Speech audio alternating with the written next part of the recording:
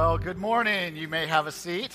This morning we are going to get started talking about our next thing about holding on to truth this morning.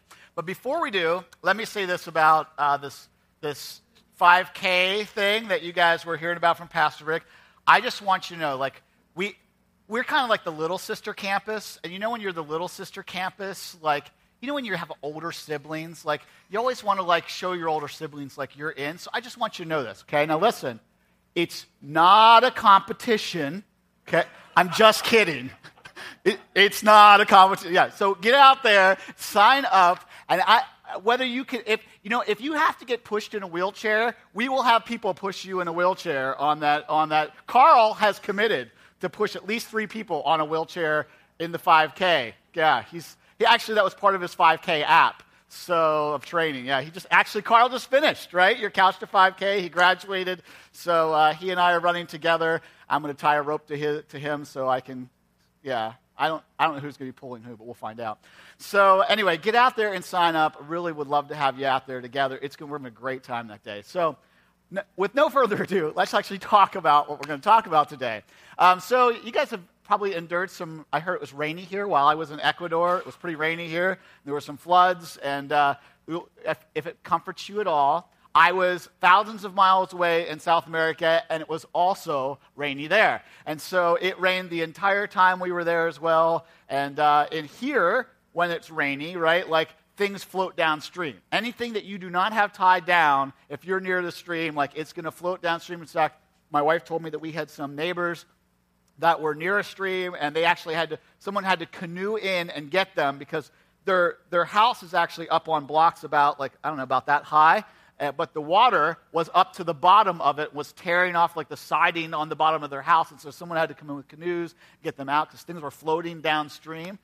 In Ecuador, when it rains a lot, things float down the Andes Mountains onto the roads, and so there are landslides, and you can't get through anywhere. In fact, we were stuck at one point at the top of the Andes for 6 hours waiting for a landslide to get cleared, only find out, okay, it's not going to get cleared today, so we found a hotel at the top of the Andes. We stayed overnight, hoping that we would get through the next day, only to find out, the 3 hours that you drove to here, you're going to have to drive back, and then you're going to have to go the long way to where you're going, which was let's say you wanted to go to Pittsburgh, but you went via Tennessee. That was basically what we did. And so when rain comes, right, things drift, things wash away. And I bet many of you know lots of the songs that, we don't love when all that rain comes. We all have songs about it, like Rain, Rain, Go Away. Remember that song from when you were a kid? Yeah? You finished that one, right? Or there was one that my mom always used to say about it's raining, it's pouring. Do you remember that one? Yeah, see, some of you guys know that old man is snoring one, bonked his head on the bed, didn't wake up till morning. I'm not sure why we celebrate him getting hurt during the rainstorm, but anyway, I remember that as a kid too, because sometimes when it rains, we go, man, what is happening? And in our culture, when the rain comes, when things feel like they're drifting away, when things come in our life and we're like, what is going on? And it feels like nothing's anchored down and we are adrift and we are floating, we feel a little bit unsure, a little bit like we're in danger. And the same thing was happening in Colossae. When Paul wrote the Colossians, St. Paul was writing to them to let them know, listen, there will be tides of culture. There will be arguments. There will be well-crafted things. People will try to lure you this way or that way. They'll say all kind of things. There's going to be a rush of this or that that's popular or good or whatever, but listen, hold fast to Jesus. Hold tight. Anchor yourself to something secure. That was his message to the Colossians, and it's very appropriate for us today to hold fast to Jesus and all of his love and all that he's done for us. So this morning, that's what we're going to talk about, this idea of holding fast and not being just washed away with the current, drifting away with whatever comes our way, how to get past those obstacles, because there are things that come in our life that impede us. Not just the things from the culture, but things in our life, things that culture tells us and we kind of subside to that impede us and keep us from following Jesus. They distract us from the joyful confidence that God invites us to have in him. So if you'll open up your outline this morning, you can follow along as we talk a little bit about what Paul wants to tell us this morning, what he's telling the Colossians and telling us about how to live in a culture where there's drift and where drift is happening all the time. So the first thing he says is hold fast, anchor to Christ in you. Paul's first message to the Colossians is, listen, there is some drifting going on, and you need to hold fast and anchor to Christ in you. Now, there's a lot of things that we anchor to, right? I mean, there are things throughout my life that I've anchored to. There are things like, man, I've anchored to my career. Like, man, what is my career going to be? And if I have the right career, I can feel really good about that. And I anchored to that. But then you find out that, like, things happen with your career that you didn't expect, don't they? And sometimes your career disappears, or sometimes you get laid off, or sometimes it changes. And you find out, I can't anchor myself. Like, that wasn't a good thing to anchor to, because that drifted. And then there's other things in your life that you anchor to. Like, you might anchor to, like, hey, if I drive the right car, or if I have the right house. And then you discover that having the right car or having the right house, it's not fastened down either. It starts to drift. Or you might anchor yourself to, like, your hair and how awesome it is. And then you find out that you don't have it anymore. And so it wasn't a good thing. How many bald guys, right? Yeah, so, okay, bald power. So you got to anchor to something that will last. And so Paul's encouragement is stop anchoring to stuff on the outside that drifts. Anchor yourself and your inner life so that no matter what happens on the outside, your inner life is anchored in such a way as you are immovable. You can float down, you can be when all of that stuff happens, and you are not being moved by it. You are not, like, thrown off by it because of what Christ is doing in you. This assurance that he has in you.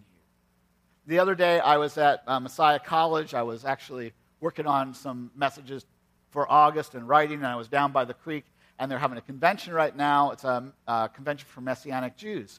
And so these two gals come down, and they're sitting by the bench, and I get up to leave, and they're like, hey, what creek is this? They're just asking some questions about, like, things that they didn't know about locally because they weren't from the area. And, well, first they said, what river is this? And I was like, you are definitely not from around here. So it was, I explained to them it was Yellow Breeches Creek and where it flowed to. And then they were asking me, so they found out I was a pastor, and so then they were asking me questions. And what was really cool about part of our conversation was this assurance that we had. No matter what, like, I just met these ladies, and in 5 minutes, we shared a certain assurance, a certain, like, I could tell that they were like, man, it's so good to be born of the Spirit, and they're talking about it, and I love some of the terms that they were using, and because they're just from a little bit different angle of following Jesus than I am, and it was so cool, but we had this assurance. Like, we weren't afraid of whatever was coming because they were talking about things that were coming and things that have already happened in the end times, and I was like, isn't it great that we have this assurance? Not to fear, not to be afraid when things come our way. And see, this is the whole point of Jesus in us, is that we have a certain assurance. I talked with this about my sons the other day as they're kind of coming of age to really get this idea of, like, listen, you need to get assured of your walk with Jesus. Like, it's not just like, if I'm a good boy, then God won't be out to get me. Like, Jesus has reconciled you to God. God's not mad at you anymore. He is not out to get you. You don't have to do certain things. You just have to fall in love with him. You just have to, like, be rest assured that what's on the interior is so much more important than everything on the exterior. Because God wants to give you this assurance that you can know for certain that your future is anchored in a solid place. Sometimes we don't live that way. Sometimes we're kind of more, we doubt it, or we move away from it, or we get distracted by it, or maybe we're just born a skeptic like Paul was. Paul was kind of a born skeptic. And what he did, even though he lived during the period when Jesus was put to death and was resurrected, he would not believe it. He was totally skeptical about it until he met Jesus himself, until he took a step inward to know Jesus. And that's kind of part of our faith journey. Is, when I first met my wife and we were first dating, when you first date someone, you don't have an assurance of exactly how things are going to go down with them, right? You're trying to get it all down. You want to get to know them, and you're being nice to them. But the longer you get to know them, the more faithfulness that you have with each other, the more trust you have with each other. And so no matter where you are in your journey today, what I invite you to do is don't think like, oh, I got to know everything. I got to have this assurance right away. It's not really about that. It's about, you know what? I got to get to know Jesus a little bit better. And the more you get to know Jesus, the more you stand on his promises, the more you see he comes through with them, just like in any relationship, the more assurance you have. And the more anchoring, solid anchoring and holding fast that you have. So Paul had the same experience as us. And so he writes to the Colossians out of his own experience of meeting Jesus and being able to, knowing that Jesus is faithful, and knowing what the Colossians are going through in Colossians 1:23. He says, "But you must continue to believe this truth, that is, that Jesus reconciled us, and stand firmly in it. Don't drift away." You can underline that. Don't drift away. Don't drift away. Don't just follow downstream. Don't just go with what everything has happened. Don't drift away from the assurance you received with the good news. Paul says, watch out. Watch out for this drift that happens in our life. There is a drift that happens, and it drifts us away from delighting in what God delights in. It drifts us away from this celebration of being reconciled to God and being reconciled to others and working that out in our life. Like, these are the things that Jesus died for, that we might know each other, be loved, and experience love with others, and know God, and not think that he's out to get us, and not have suspicions about that, but have an assurance in our relationship with God. No longer afraid of things. But there's a drift that happens. And that drift might be towards, like, busyness. Like, you might have a drift in your life towards busyness. People demand a lot of you. Your job demands a lot of you. Isn't it easy to drift towards busyness instead of focusing on God's kingdom and the good things that God offers? No matter how busy you are, there are some great things right in front of you that God's brought into your life, maybe even through that busyness, that you bring because you're part of the kingdom. It's easy to drift, though, just into busyness. I'm just so busy, and I can't get things nailed down, and I don't have time to be with Jesus, and I can't really build that relationship. Or it might be easy to drift towards achievement, and productivity. Like, man, if I take time to really get to know Jesus, if I take time to stand on his promises, man, I'm going to let people down, and things aren't going to get done, and so I don't. So I just kind of keep moving through all that. It's easy to drift towards that. Paul says, don't drift. Hold fast to the truth that the living God himself laid down his life for you, that he might have a relationship with you and fill you and love you. He has an inner life for you that's important and incredible. And in our culture, where there's a lot of things to drift to, where the media would like you to drift every such way, you need to remember and hold on to that one single truth. And so Paul says the answer to the drift is this, as he goes on and writes in Colossians 1:24. "I am glad that when I suffer for you in my body, for I am participating in the sufferings of Christ, that continue for his body, the church." See, Paul was writing this from prison, and so he's saying, listen, I'm suffering for you. Like, I am glad to speak this gospel. I am glad to preach the good news. I am glad to invite other people into it. And I'll go to prison for it if I need to, because I'm glad to do it that you might know this good news. Because God has, goes on in 25, God has given me the responsibility of serving his church by proclaiming the entire message of the gospel to you. The message that was kept secret for generations past. Okay, so let's stop for a second. Let's catch you up a little bit on these secrets that were kept for generations past. Throughout the Old Testament, okay, before Jesus came, people had kind of signs of like what would happen eventually. They had like little ceremonies, like one time a year, they would bring in a goat, and they would put all the sins on the goat symbolically, and they would send it out in the desert as if so God could say, listen, I want to forgive all of your sins. They put all the sins on the people, and they would send it out in the desert that they might have freedom. And they called that the scapegoat. And do you know who that represented? Jesus. And then they would have sacrifices, but those sacrifices, see, they had to do it every year, over and over again, that the people might come back and say, no, I want a relationship with God. But nobody quite knew what that meant. They would talk about the Messiah, but nobody quite knew exactly what they meant. Even the prophets who spoke of it, they had faith in what God would do, but they didn't quite understand it. And one day, Christ came.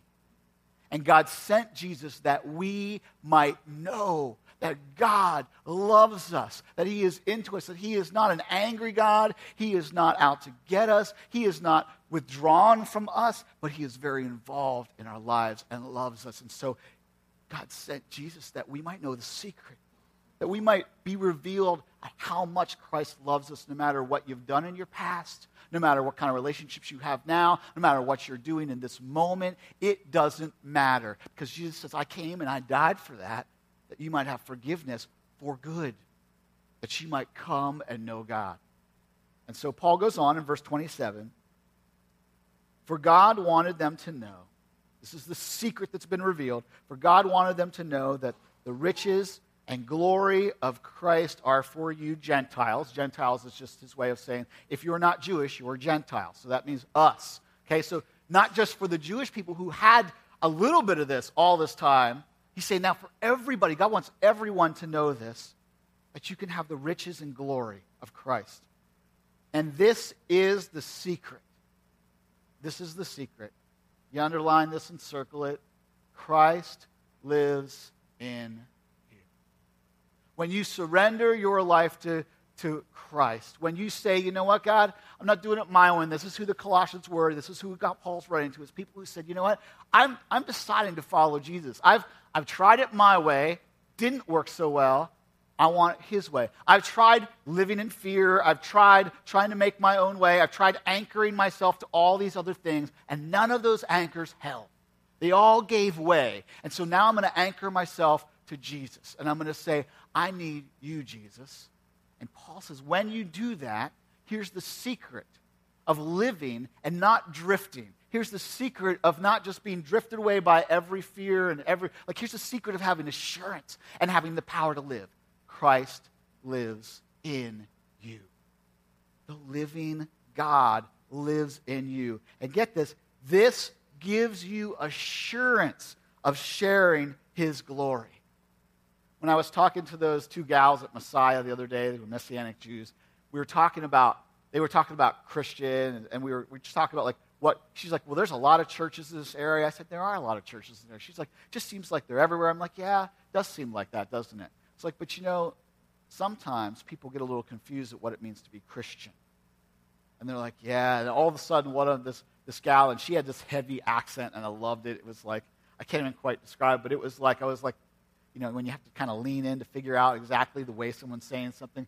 She's like, you must be born of the Spirit, and when that happens, when you're born again and Jesus comes into you, you just know it, don't you? I'm like, yeah, that's exactly what you know.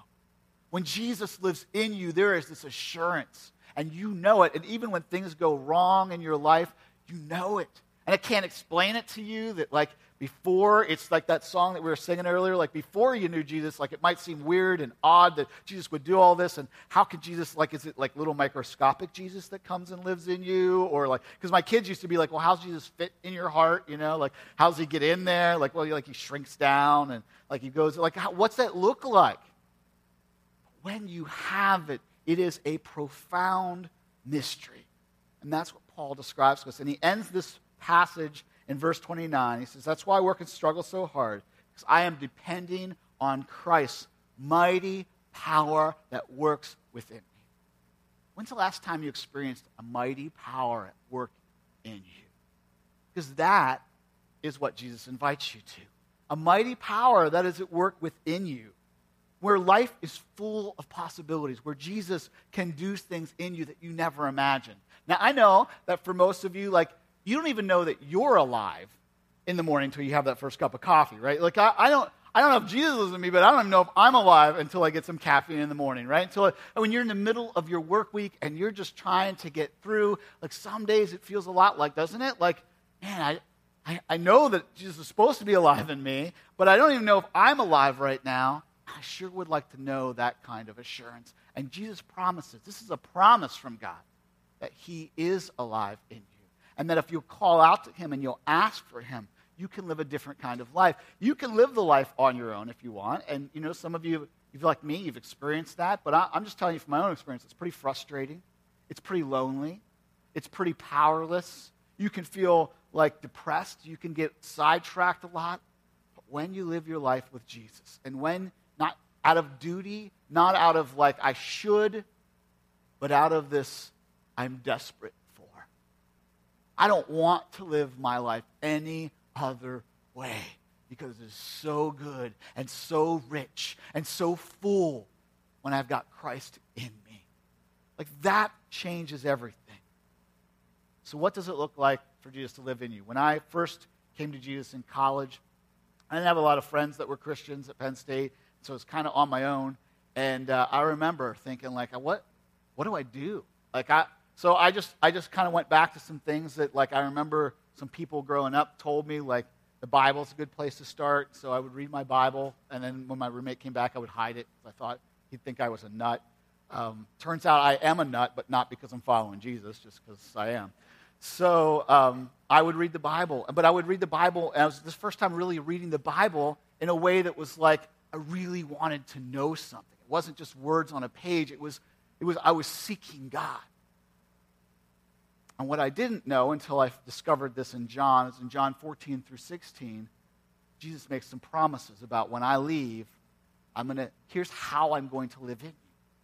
I'm going to send the Holy Spirit to live in you. And he has some specific roles in your life. And this is what I experienced as I began to grow closer to Christ, is that the Holy Spirit was there with me. And there's some specific roles, and so I just want to read a few of those roles to you. So in John 14, 16 through 17, some of you know this is like Jesus' discourse on who the Holy Spirit is. He's talking to his disciples, and he's saying, listen, I'm going to go at some point, and I'm not going to be physically present, but you ought to be actually fans of me not being physically present, because when I go and I'm not physically present, then I can not just be with you physically, I can be with you in your inner life, interiorly. I can awaken your spirit to new things, and I will send the Holy Spirit to do that, to channel my life to you. And so he says in verse 16, John 14, 16, I will ask the Father, and he will give you another advocate. Another advocate, some translations means counselor. Someone to give you advice, someone to be on your side, someone to be for you in a life where there's a lot of drift and you need that. And he will be with you forever, the Spirit of truth. He lives in you and he will be with you. So Jesus' first promise, listen, when I go, I'm going to spend the Holy Spirit. And if you surrender your life to me, and you say, I want you in my life, Jesus, he literally sends his Holy Spirit to awaken you and to change you and to fill you. And the Holy Spirit does some specific things. One of them is to be your counselor. And then he goes on in chapter 14, verse 26 to say, so the advocate, that's the counselor, the Holy Spirit whom the Father will send in my name, will do what? He'll teach you and he'll remind you.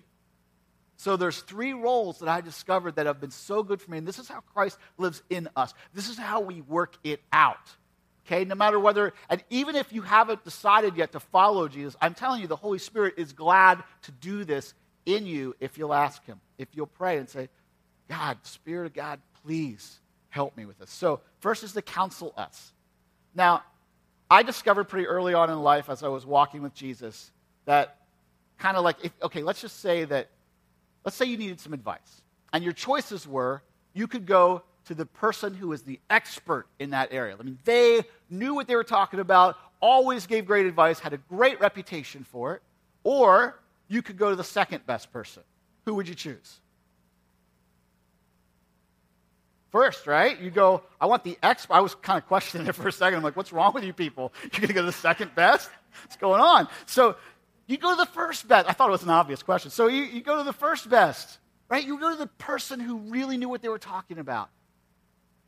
So when you have something go wrong in your life, when you need advice, who do you go to? Your friend, your spouse, your aunt, your mom, your friend? That's who I used to go to. And then I realized that was the second best. It's good, but it's second best. And that I could go to God first. And I began to change the way I lived my life. Before I sent that email full of frustration to someone, I went to God first. Said, can we work this out first? I'm not even sure I'm seeing this the way I should see it. Will you help me work this out? Will you give me some advice on how to handle this situation? You will be surprised. I promise you'll be surprised that if you seek God first, how much better your relationships with everybody else go, how much better the situations in your life go. And sometimes that happens through an aha. Sometimes it happens through an impression. Sometimes it happens through you're reading the scripture and all of a sudden something jumps out at you. Sometimes God sends someone your way. First, you seek him. First, you say, hey, will you counsel me? And the second way, then, is to teach us. And often I've heard people say, I don't read the Bible because I don't understand it. It's overwhelming to me. I get it. It's overwhelming to me, and I do it this is part of my job, right, to come and to serve you this way. I went to seminary. It's still overwhelming to me. Do you know why? Because the God of the universe wrote it. And I'm a pretty simple guy. So, of course, it's going to be a little overwhelming. But that's why Jesus said, I give you a promise to send my Holy Spirit to teach you. to be your teacher. When you don't understand something, don't settle for I don't understand it. Ask God, will you help me understand it? Now, he might not answer in 30 seconds, okay? Sometimes he does. Sometimes you have to stay with that. Go, God, will you teach me? I really want to know what this means. I really want to understand it. And I promise you, if you'll stay with it, God will teach you. God will answer you. You will understand. And it will be good. And the last thing he does is he reminds us. This is how Christ continues to live in us through his Holy Spirit. He reminds us of the life of Christ and what Christ teaches. I have got a ridiculously ridiculous memory. Like, not ridiculously good, like ridiculous. Like people tell me things and I forget 30 seconds later. I can't keep things in my head. And it's an unfortunate way that, God kind of smiles, I think, like, I love that about him. Look how I designed him. He can't remember anything. It's fantastic. He's like the absent-minded professor. He's a great guy to watch. It's like a sitcom in my life. And so, like this morning, I walked around. Every Sunday morning, I come, and I have this with me, right? I'm walking around before the services, and I'm doing stuff. And I'll sit it down someplace, and then I'll walk around for 10 minutes looking for where I put it. Like, I have no idea. It's an Easter egg hunt every Sunday morning for me to look for this thing. This is the way I'm designed. So some of you, like, you might feel that way a little bit too, like with Scripture. Like, how do I remember what Jesus taught and how I remember what the right thing to do is? You ask, Jesus, will you remind me? And you listen, you be attentive to the inner life. You anchor yourself to the fact that God's promised to remind you, and he does, over and over and over again. And every time it helps you, you thank him for it. You say, thank you for that. So I want you to take a few minutes, and I just want you to sit with this idea of Jesus wants to give you assurance. He wants you to live differently. Maybe you have drifted for a lot of different reasons in your life. Maybe you've drifted because people got you upset. Maybe you've been drifting because of the cultural media blowing up this past couple weeks. Maybe you've drifted because you're busy. Maybe you've drifted because you're worrying. Maybe you drifted because you're afraid of something. It's time to settle back in and say, even maybe for the first time, I am tired of living my life adrift. And I would like Jesus to be the anchor spot in my life, to live with the kind of assurance that he promises. And so just want you to sit during this next video and consider, what am I doing to welcome and nurture the life of Christ in me? What am I asking of God, and what am I not? And just say a prayer and invite God into your life, and however he's inviting you to respond this morning. Let's watch.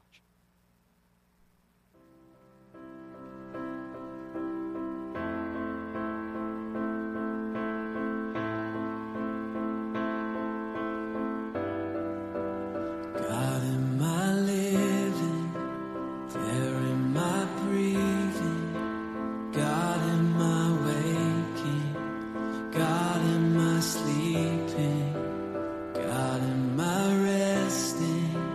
There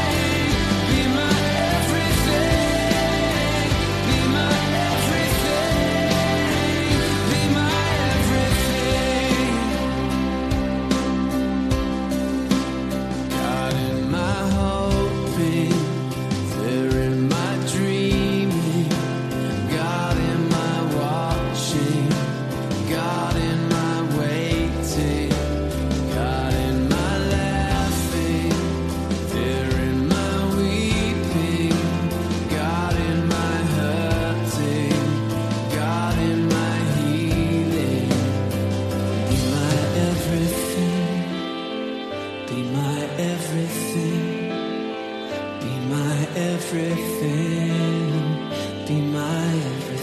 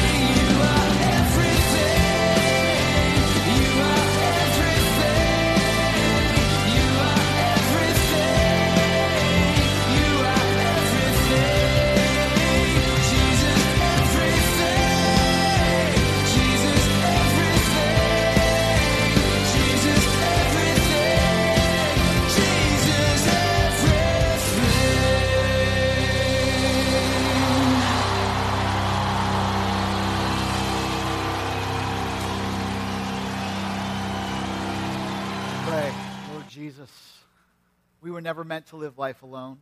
We were never meant to live life adrift. So you invite us to live life with you, and so we say yes. We repent of when we found ourselves adrift for whatever reasons that we were drifting, whatever reasons that we were frustrated or afraid or worried. Lord, call us back to you. Be alive in us. Change us. Give us access to your power and help in everything, every moment of life, to never be lived apart from you. In Jesus' name. So Paul, in his wisdom, coaches the Colossians.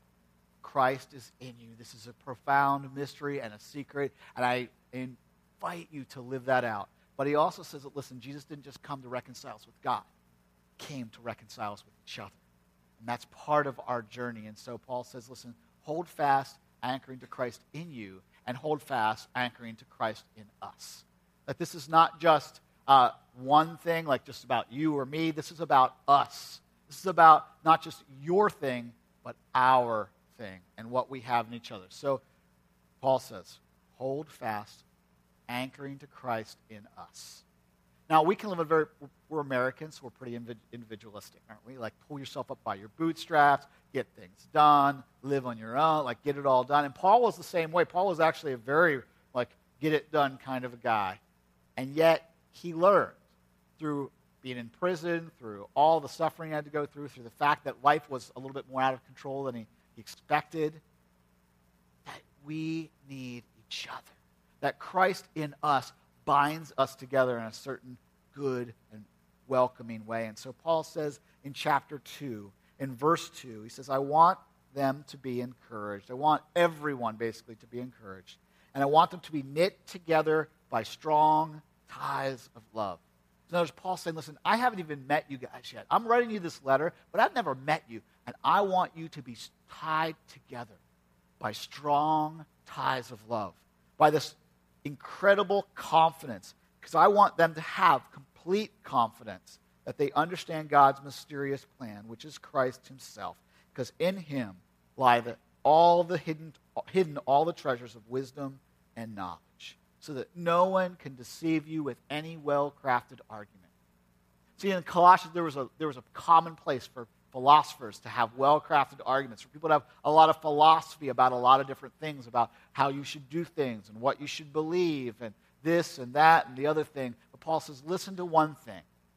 Christ in you is a profound mystery that works. Christ in you will change your life as you seek him. And Christ in us binds us together in a way that is particularly amazing. And I just came back from Ecuador, and though I speak about 10 words of Spanish, and those 10 words aren't even very good, so people often turn their head like this when I say them. And so, gracias and de nada and whatever. So I'm not a good Spanish speaker, but here's the thing. I met people who were following Jesus. And almost immediately, because we both had this love of Christ, we had a love for each other. We had a bond that was almost immediate. And I have traveled all over the world, and I have met people in so many different places, and immediately I know when someone is like, they've made a commitment to Christ because there's just a love that exudes from them and a bond that you feel almost immediately with them. And this is what Paul invites us to live out together, because it is uncommon in our world. And it works, and it's what actually matters. So Paul says, listen, there's a lot of well-crafted arguments, but the one argument that we make is that Christ died for us and gave us forgiveness and has reconciled us to each other and to God in this incredibly mysterious and this incredibly real way. And so God invites us into it. Paul invites us into it, to be a community that is centered on Jesus, to be bound together in that important way. There are a lot of things to drift away from in life, and there's a lot of ways that you can live your Christianity by yourself. And you know what? I know a lot of people who do.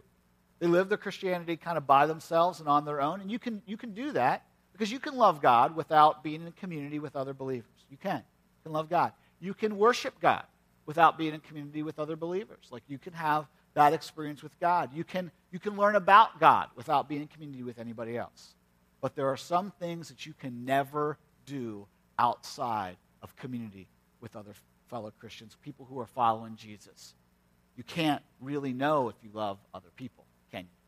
I mean, you can say that you love someone, but you know the difference between saying you love someone and loving someone? It's deal with their idiosyncrasies, deal with their faults, and then you'll know if you love them, right? Like, put them in your house for a while, and you'll know if you really love someone. Because that loving is not just a feeling, right? It's an action. I choose to love my teenagers. They don't always choose back to love me that day, but I choose to love them.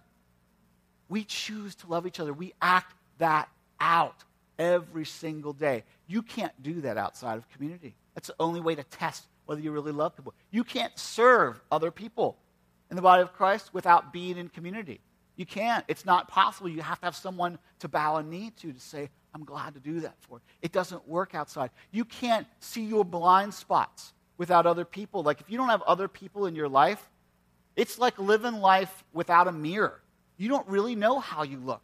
It's those other people who are following Jesus with you that help you see those things. And you can't dismiss all the mistruths that you believe about yourself, the things you doubt about who you are and how God made you, the things that you're like, I think that, I don't think I'm really loved in this way, or I don't think I'm really likable here, or I don't think I'm really good enough there. Like, you can't have those things redeemed without community, because Christ works in others to help redeem that. Here's what I mean by that. So when we go on a missions trip, we have this ceremony, and it's actually one of the things that I think people begin to miss most when they're not together, because it creates an experience of the kingdom the way it was meant to be. And it's called the bead ceremony. It's like this affirmation time. And there's these beads that we give out, and they're all different colors, and they mean different things. And each of those beads is kind of a way of saying, I saw Jesus in you. And if you've ever been on a trip, you know what I'm talking about. Like, those times are sweet, and there's emotions in those times. And whenever we go to affirm each other, we just take a knee in front of the person, and we look them in the eye, and we talk to them about how we saw Jesus in them, how God is working in them. And over and over and over again, it builds confidence in people and helps them dismiss the lies and the mistruths, the doubts they have about themselves, because they go, you really saw Jesus in me in that? I really actually encouraged you today? You saw me serve that? I know that was good, and God did that in me. Like, over and over it does it. And this is what we ought to have with each other. This is what Christ invites us to experience together, is affirmation of each other, and this encouraging of us following Jesus, that Christ lives in you, but you get to fan into flame in other people's lives Christ in them. And that is a distinct and rare privilege that comes with such joy and such goodness. So don't miss that opportunity, whether it's on a missions trip, or whether it's in your family, or whether it's when you serve with others, or when you come here. Don't ever miss the opportunity to fan into flame what Jesus is doing in someone else, because it's what God wants for us. Listen, it's easy to not do that. Like, I've come home from a trip, and it's easy to just kind of skim by that, because now I'm busy, and now life has taken over, and now there's all these things. I remember it was a long time ago. I used to have a boat, speedboat, and I remember going down to Long Level which is on the Susquehanna. If you know where Long Level is, there's actually the PP&L hydroelectric dam is on Long Level. And so we were down there, and we were in the boat, and we had gone and done some things and skied a little bit, and then we were just kind of floating, just kind of drifting downstream. And we got in view of the dam, and we decided, well, I better start up and go upstream again, except that the boat wouldn't start. So, the more I turned it over, and then you're in that place where you're it's not starting, and the battery's starting to go dead, so, you can only have 4 or 5 more starts. How do you plan to get this thing to start? And I don't know if you know this, but boats don't have brakes. And so you don't just, you can't just, oh, there's the dam. And the dam is 60-foot drop over. And so we're kind of in there, and it's not starting. And the guys that are in there with me are like, well, shouldn't we throw the anchor over? And I was like, oh, yeah, that's a good idea, except I forgot the anchor. And so we were drifting downstream without an anchor. And it's a bit tenuous, you're a little bit freaked out that there's a dam coming up on you pretty closely and you're drifting towards it. And you're really pretty helpless about it. And so we finally waved down some boaters, and they came to our rescue. They saw that we were panicked, screaming like little girls, and they hauled us back upstream. But my point is, you can live life a lot like that. Forget that you have an anchor. Forget that there's a way for you to stay anchored on your inner life, so no matter what's coming your way, you have an assurance and a confidence. And that is Christ in you. And that is Christ in us. So don't ever forget that. Walk with Jesus and know that God wants to be in you no matter what comes in the current of culture, no matter who tells you to be angry about what. You are anchored to Jesus, who died for all of us and invites people to know him and to be reconciled to him, and to live a life as God designed it, which is beautiful and good. And he invites you to the same thing. So here's my challenge to you this morning. If you'll pull out your response card, I want to give you this challenge. I want you to ask yourself this question, and maybe there's a specific way that you want to answer it and ask for prayer. Maybe you'll just say, yeah, I'll start asking that question this week, today, in this moment. Whatever it is that you're facing, you feel like, I'm drifting, and I need to do something about that, ask yourself this question: how would Jesus approach that? How would Jesus approach it? Would he panic over it? Would he, I'm going to go to Jesus for advice. Do I need to be taught by Jesus? How would Jesus approach this? What do you need to figure out? How would Jesus approach this? No matter what you're facing or what you're frustrated by, how would Jesus approach this? Ask yourself that question. And maybe you don't know the answer today. Maybe that will be your prayer request. How would Jesus approach this? Everything you hear this week, every frustration you feel this week, every time you sense that there's a drift from the living Christ, you ask the question, Jesus, how do you want me to approach this? What do you want to do in me? How do you want me to approach this? And God will begin to change your life over that, because you will be anchored to God, to the Holy Spirit. Don't forget that God promises to give you those answers to the Holy Spirit. John Stumbo, the president of the Alliance, just a while back, he wrote an article that I read, and he said, the Holy Spirit's been given to us for a reason, because the Spirit of God is calling the people of God back to the Son of God. And that's what he wants to do for you.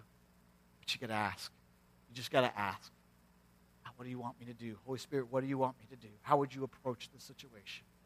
Will you return to him this morning? Will you hold fast? Because that's my prayer for you. Let's pray together.